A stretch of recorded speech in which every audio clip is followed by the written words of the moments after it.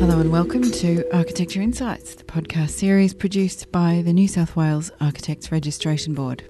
I'm your host, Di Snape. Well, it's that time of year again at the board. We are now accepting applications for this year's Byron Hadley Travelling Scholarships. Perhaps like me, you're vicariously living the European summer through social media. So consider putting in an application for a Byron Hadley Travelling Scholarship. Next year, that could be you everyone's envious of. But you don't have to go to Europe. There's no standard of scale or typology or field of interest across the Byron Hadley Travelling Scholarships. In fact, I'd say they're characterised by an incredible diversity of interests and places and types and methodologies. The three scholarships, which are the subject of the next three episodes that you will hear, are all completely different and will hopefully spark your imagination and give you the inspiration and motivation that you need to submit your own Byron Hadley application. The Byron Hadley Bequest is Australia's most prestigious and sustained gift of this type.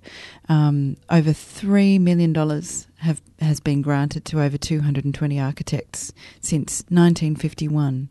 And for more than 65 years, this legacy has helped architects and graduates and students of architecture to stay current and to connect with the world and undertake research and travel in cities and communities around the world in the field of their particular interest. I recently caught up with some returning travellers who actually took their scholarships here in Australia. In this episode, you'll hear my interview with Nicole Larkin, whose scholarship focused on the wild edge of New South Wales and in particular ocean pools. I also spoke with Bobby Bailey and Owen Kelly, who pedalled a grand section across Australia. And travelling a little bit further afield, gathering information about vertical schools, I also spoke with Adam Swinburne. So a very diverse range of projects, really interesting, all of them. And I hope that you'll enjoy listening to these episodes of Architecture Insights. I certainly enjoyed these conversations. So now let's listen to Nicole Larkin talking about her project, The Wild Edge.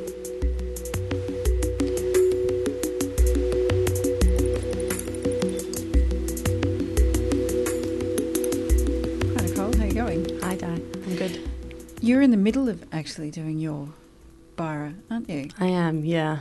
I am. So this is fresh off the press, what we're about to It hear. is. It's exclusive, actually. Fantastic, listeners. You heard it here first. So we're going to talk about The Wild Edge.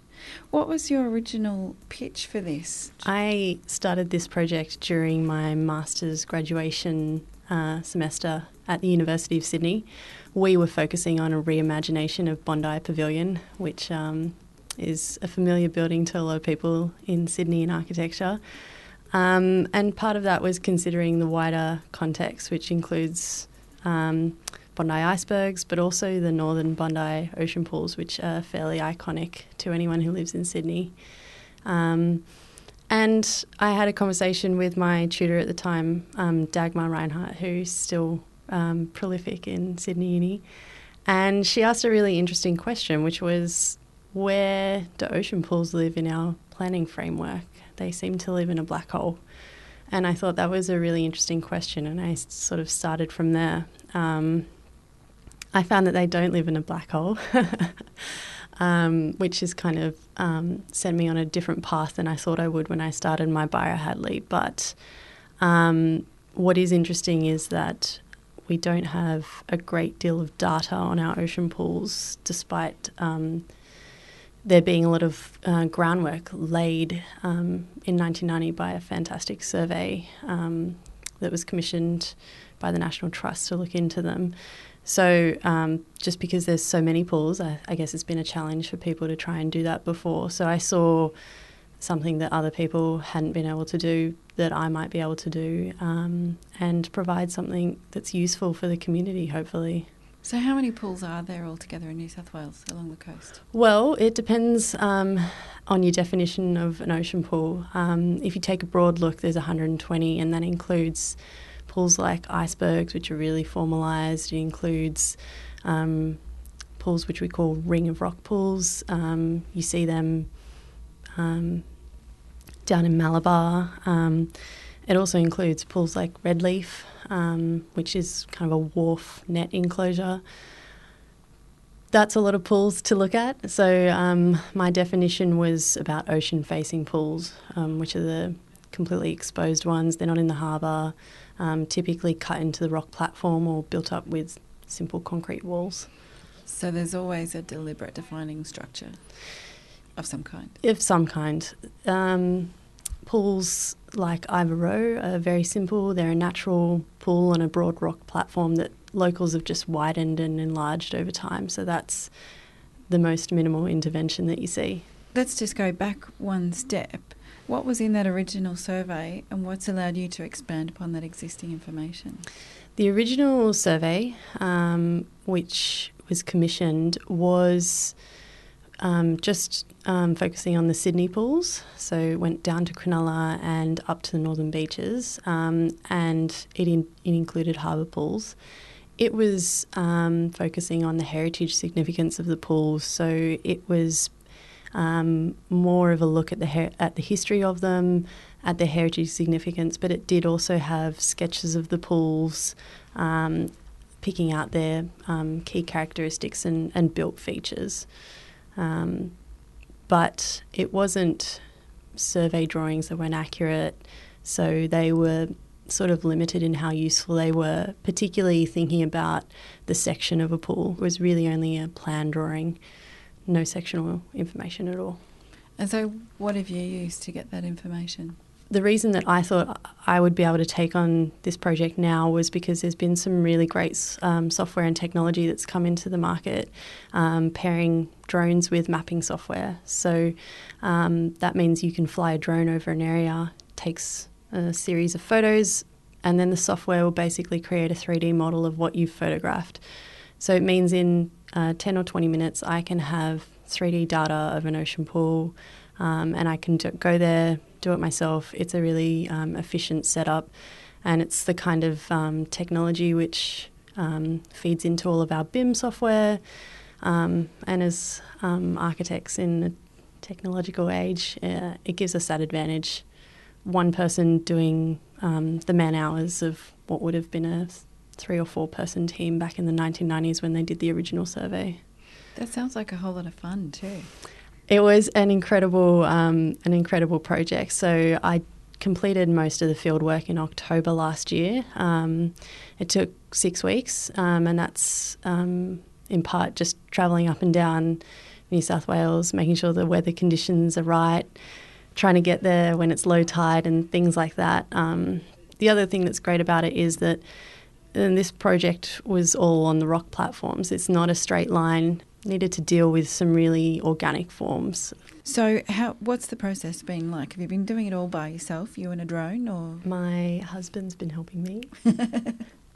He's been very good. But most all Byron Hadley projects, everyone has a mentor. So I've been very lucky to have Alex Zahns mentoring me on this project, and he's a voice of reason and rigour and has been fantastic at guiding me down the right path as to where this project has gone. So I encourage everyone who's looking at doing a project to get a mentor on board who can help you steer through the project, because it adds a lot of value and will help you through the process. So did you already know, were you already proficient in this new technology just because of what you were studying, or have you learnt along the way? No, I learnt along the way. So I taught myself how to use it all, and it's been really interesting because it's about point clouds, and now in my professional work that I'm doing, I'm seeing that come through. Surveyors are starting to use all that technology. So it started being about my Byron Hadley project, but it's given me a skill set that I can use for other things, which has been great. The original survey, which was commissioned by the National Trust, is your work, or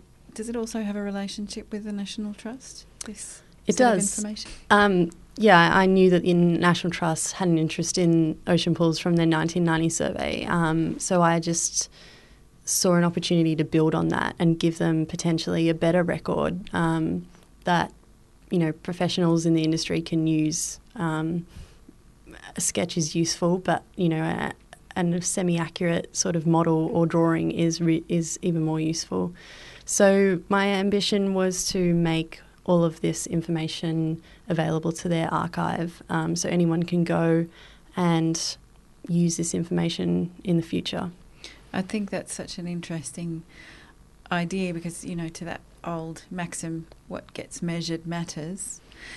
You've done all of this measurement. It's now available to the National Trust and anybody else who's interested in heritage significance. So you've kind of given it a whole new value as well, arguably. I hope so. Yeah. I hope so. That's my ambition. And I guess the other flip side of Byron Hadley projects is they're all evidence-based research and practice-based research. So, it's about creating a base that other people can draw on and add to the conversation with. And if you don't have that base information, then you can't really go a step forward.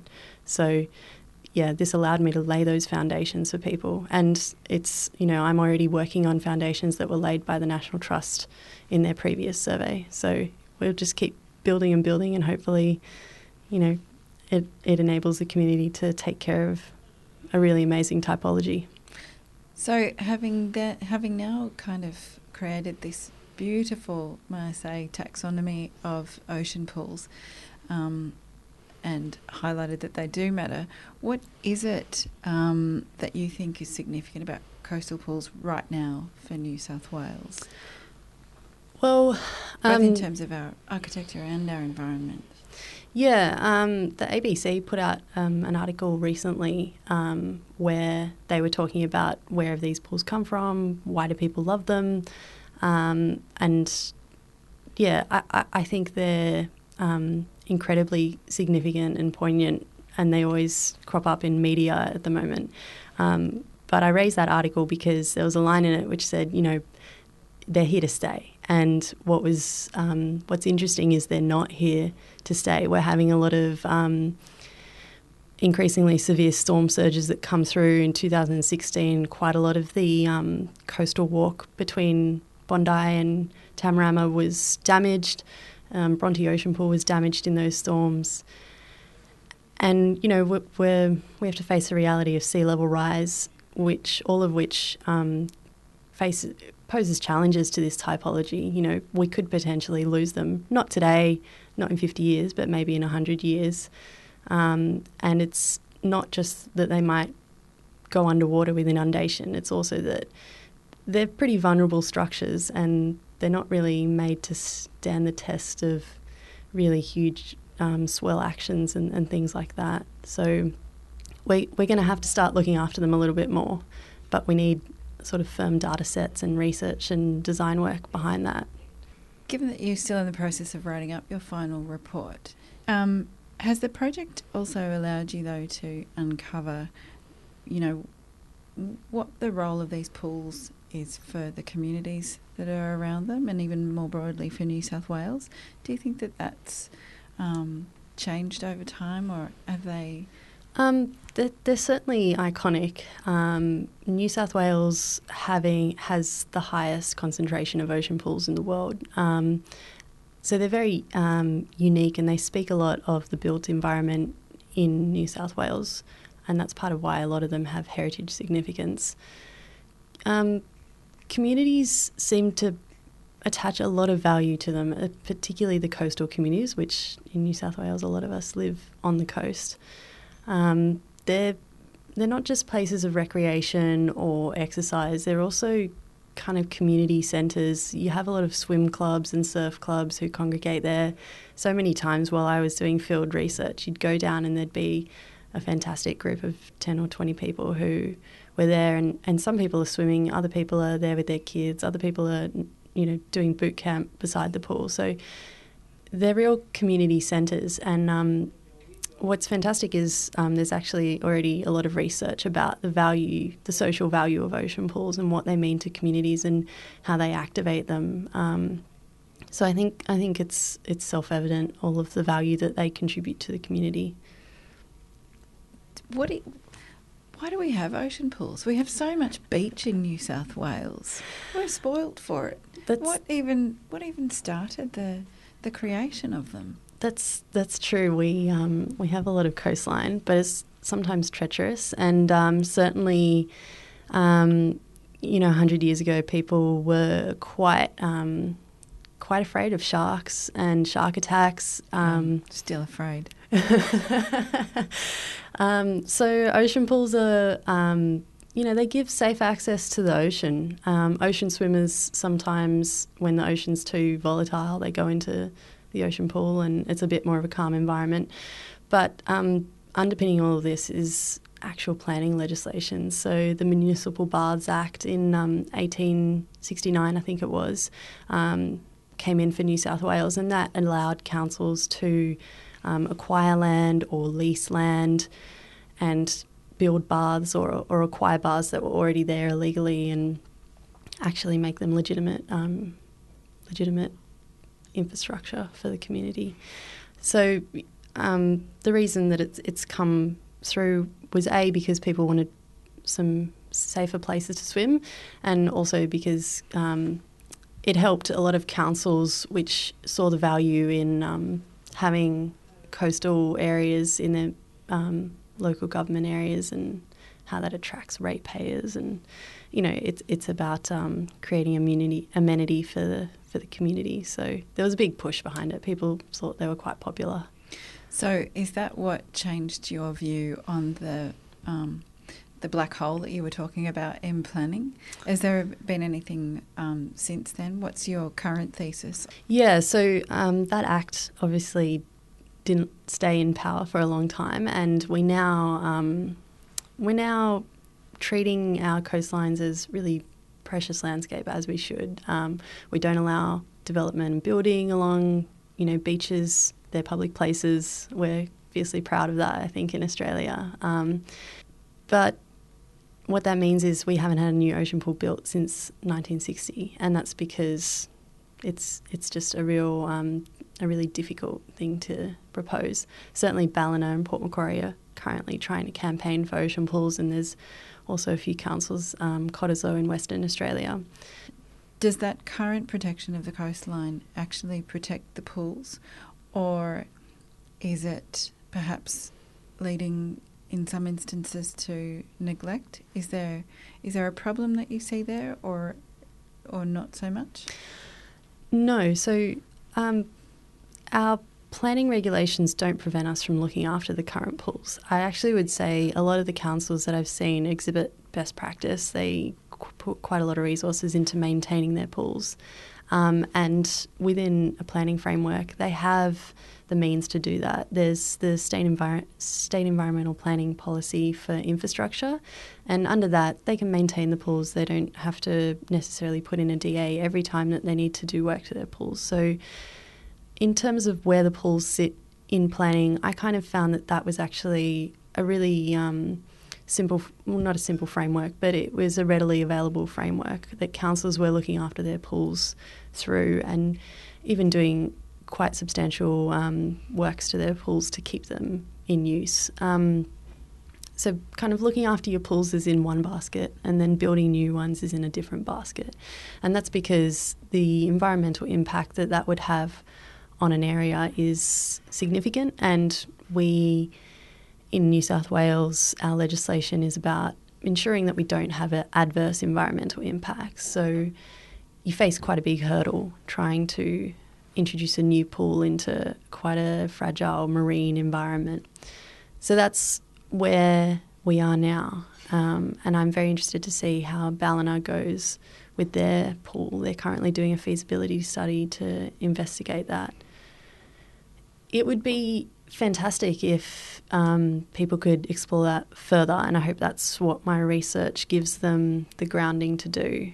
I think the pools are, when you think about it, they're really efficient pieces of infrastructure. They give a lot of amenity. They certainly don't use as much resources as a conventional pool would. You think about, having a lifeguard looking after a pool, maintaining it, that's quite an expense on a council. So these could be really, really efficient pieces of infrastructure that we could be reintroducing or reimagining.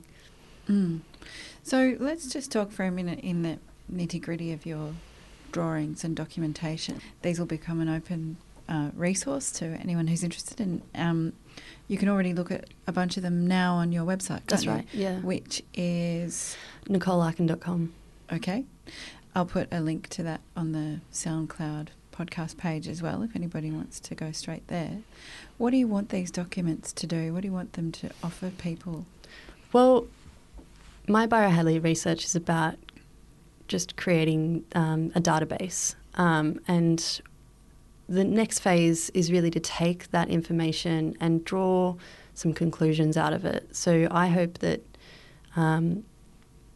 people in the community can take this and they can draw some conclusions. They can say this is what works and this is what doesn't, and if we were to build a new ocean pool or if we were to substantially upgrade an existing ocean pool, how should we do it? And the underpinning of that is a lot of these pools were built during the Depression. They were public works projects to give people work.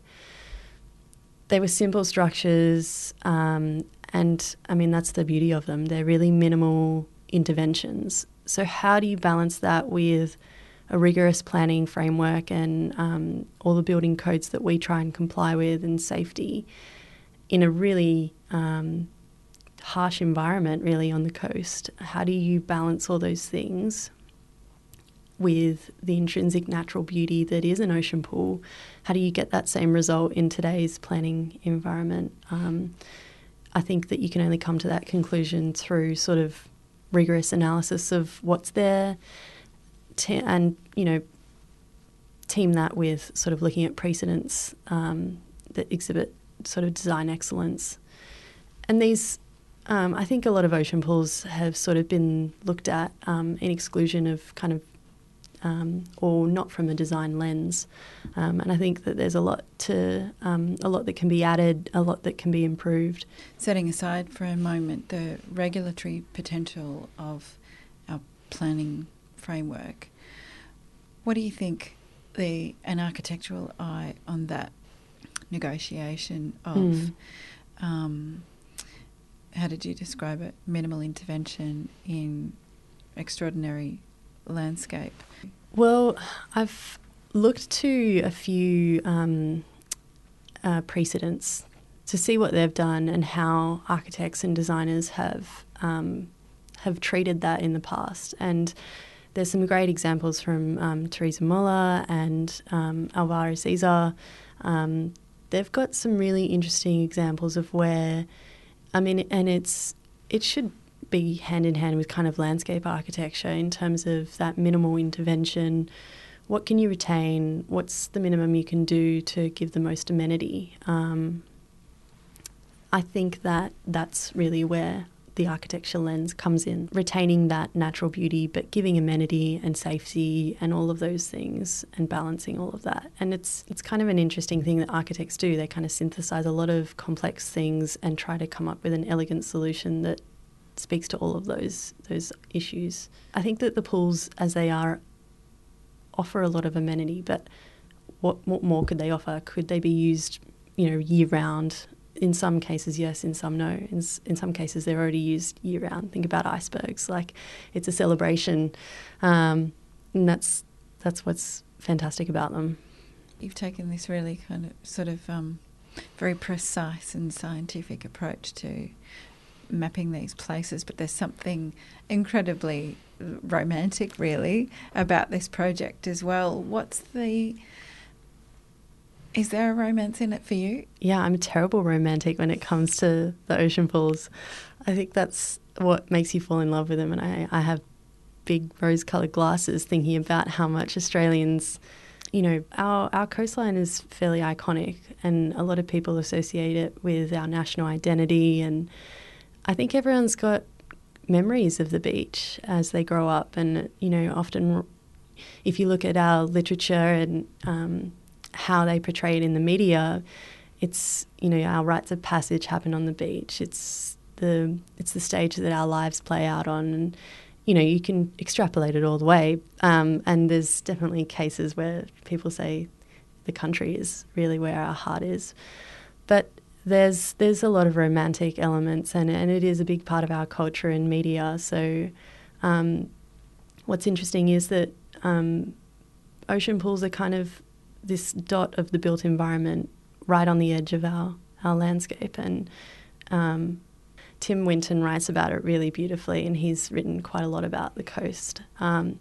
he talks about it being kind of this ever-changing space, and that's why we're drawn to it. I think there's underlying things such as continuity of space, framing vistas, those kinds of things I do see in the pools when I go through and do the analysis. You come around the headland and the pool's been sited in such a way that it frames your view, or you kind of have a procession where you enter down through the landscape and you can't see anything, and then it's all revealed right at the end. And those kind of relationships are what make the pools beautiful, and they're the things that we should probably be trying to aim for if we're building a new pool. So I think there's definitely those kind of elements that I see in the data. And just going back to sort of the cultural significance of them, I think it was touched on quite a lot by our Biennale exhibition, which was 2 years ago now, I think, the pool, where they talked about the significance of the pool in our culture. And the Venice Architecture Biennale. That's correct, yeah. And that goes back to that romantic idea of kind of cultural identity. And I was wondering if that project inspired or influenced you at all? Totally. I didn't know about it when I started this project, but it opened my eyes. This was something that people are interested in. It's got importance, and it just, I think more so than my project, that covered the cultural significance of this typology, but they were still lacking that scientific side and that sort of documented research-based side, which I hope that my project kind of speaks to that a bit more. You were talking about these places being vulnerable to storm surges and, the kind of weather events that we've been having lately along the coastline. I'm wondering if that's part of your thinking as well, the engagement of community with those ideas. Yeah, and I think that ocean pools really bring it home for a lot of communities. Part of what I quite liked about this topic, particularly for the Byron Hadley, is that it's a really simple structure. It's not a complex building, and it's very easy to have conversation with people on really complex topics about planning and climate change and things that are quite hard to discuss. You can discuss them with someone and they understand it immediately and they can relate to it immediately. So I think people are more aware of it, and I think that it's a good gateway to talk about this stuff with communities. So what's the next step then? The bigger focus for me at the moment is getting the information I do have out to people. So that's sort of through the website, but it's also through the archives of the National Trust and, of course, through the Architects Registration Board. So I'm sort of focusing on that at the moment, but there's been a big part of this project which has been processing data. So each pool is sort of takes time to process, and when you multiply it by 60, it's a lot of man hours. So the important thing is getting it out there, and sort of this is the first phase of the project. And once I can finish that, I hope I can go on to having some time to analyse all of the data I've collected and hopefully start to formalise some ideas about what good ocean pool design is and sort of take that wherever it goes. That sounds like we will see you again here for a conversation at part 2, because I'd be really interested to hear what all of that data has revealed to you. Thank you very much for coming in, Nicole. It's lovely to have a chat with you, and best of luck for the next phase. My pleasure. Thanks for having me.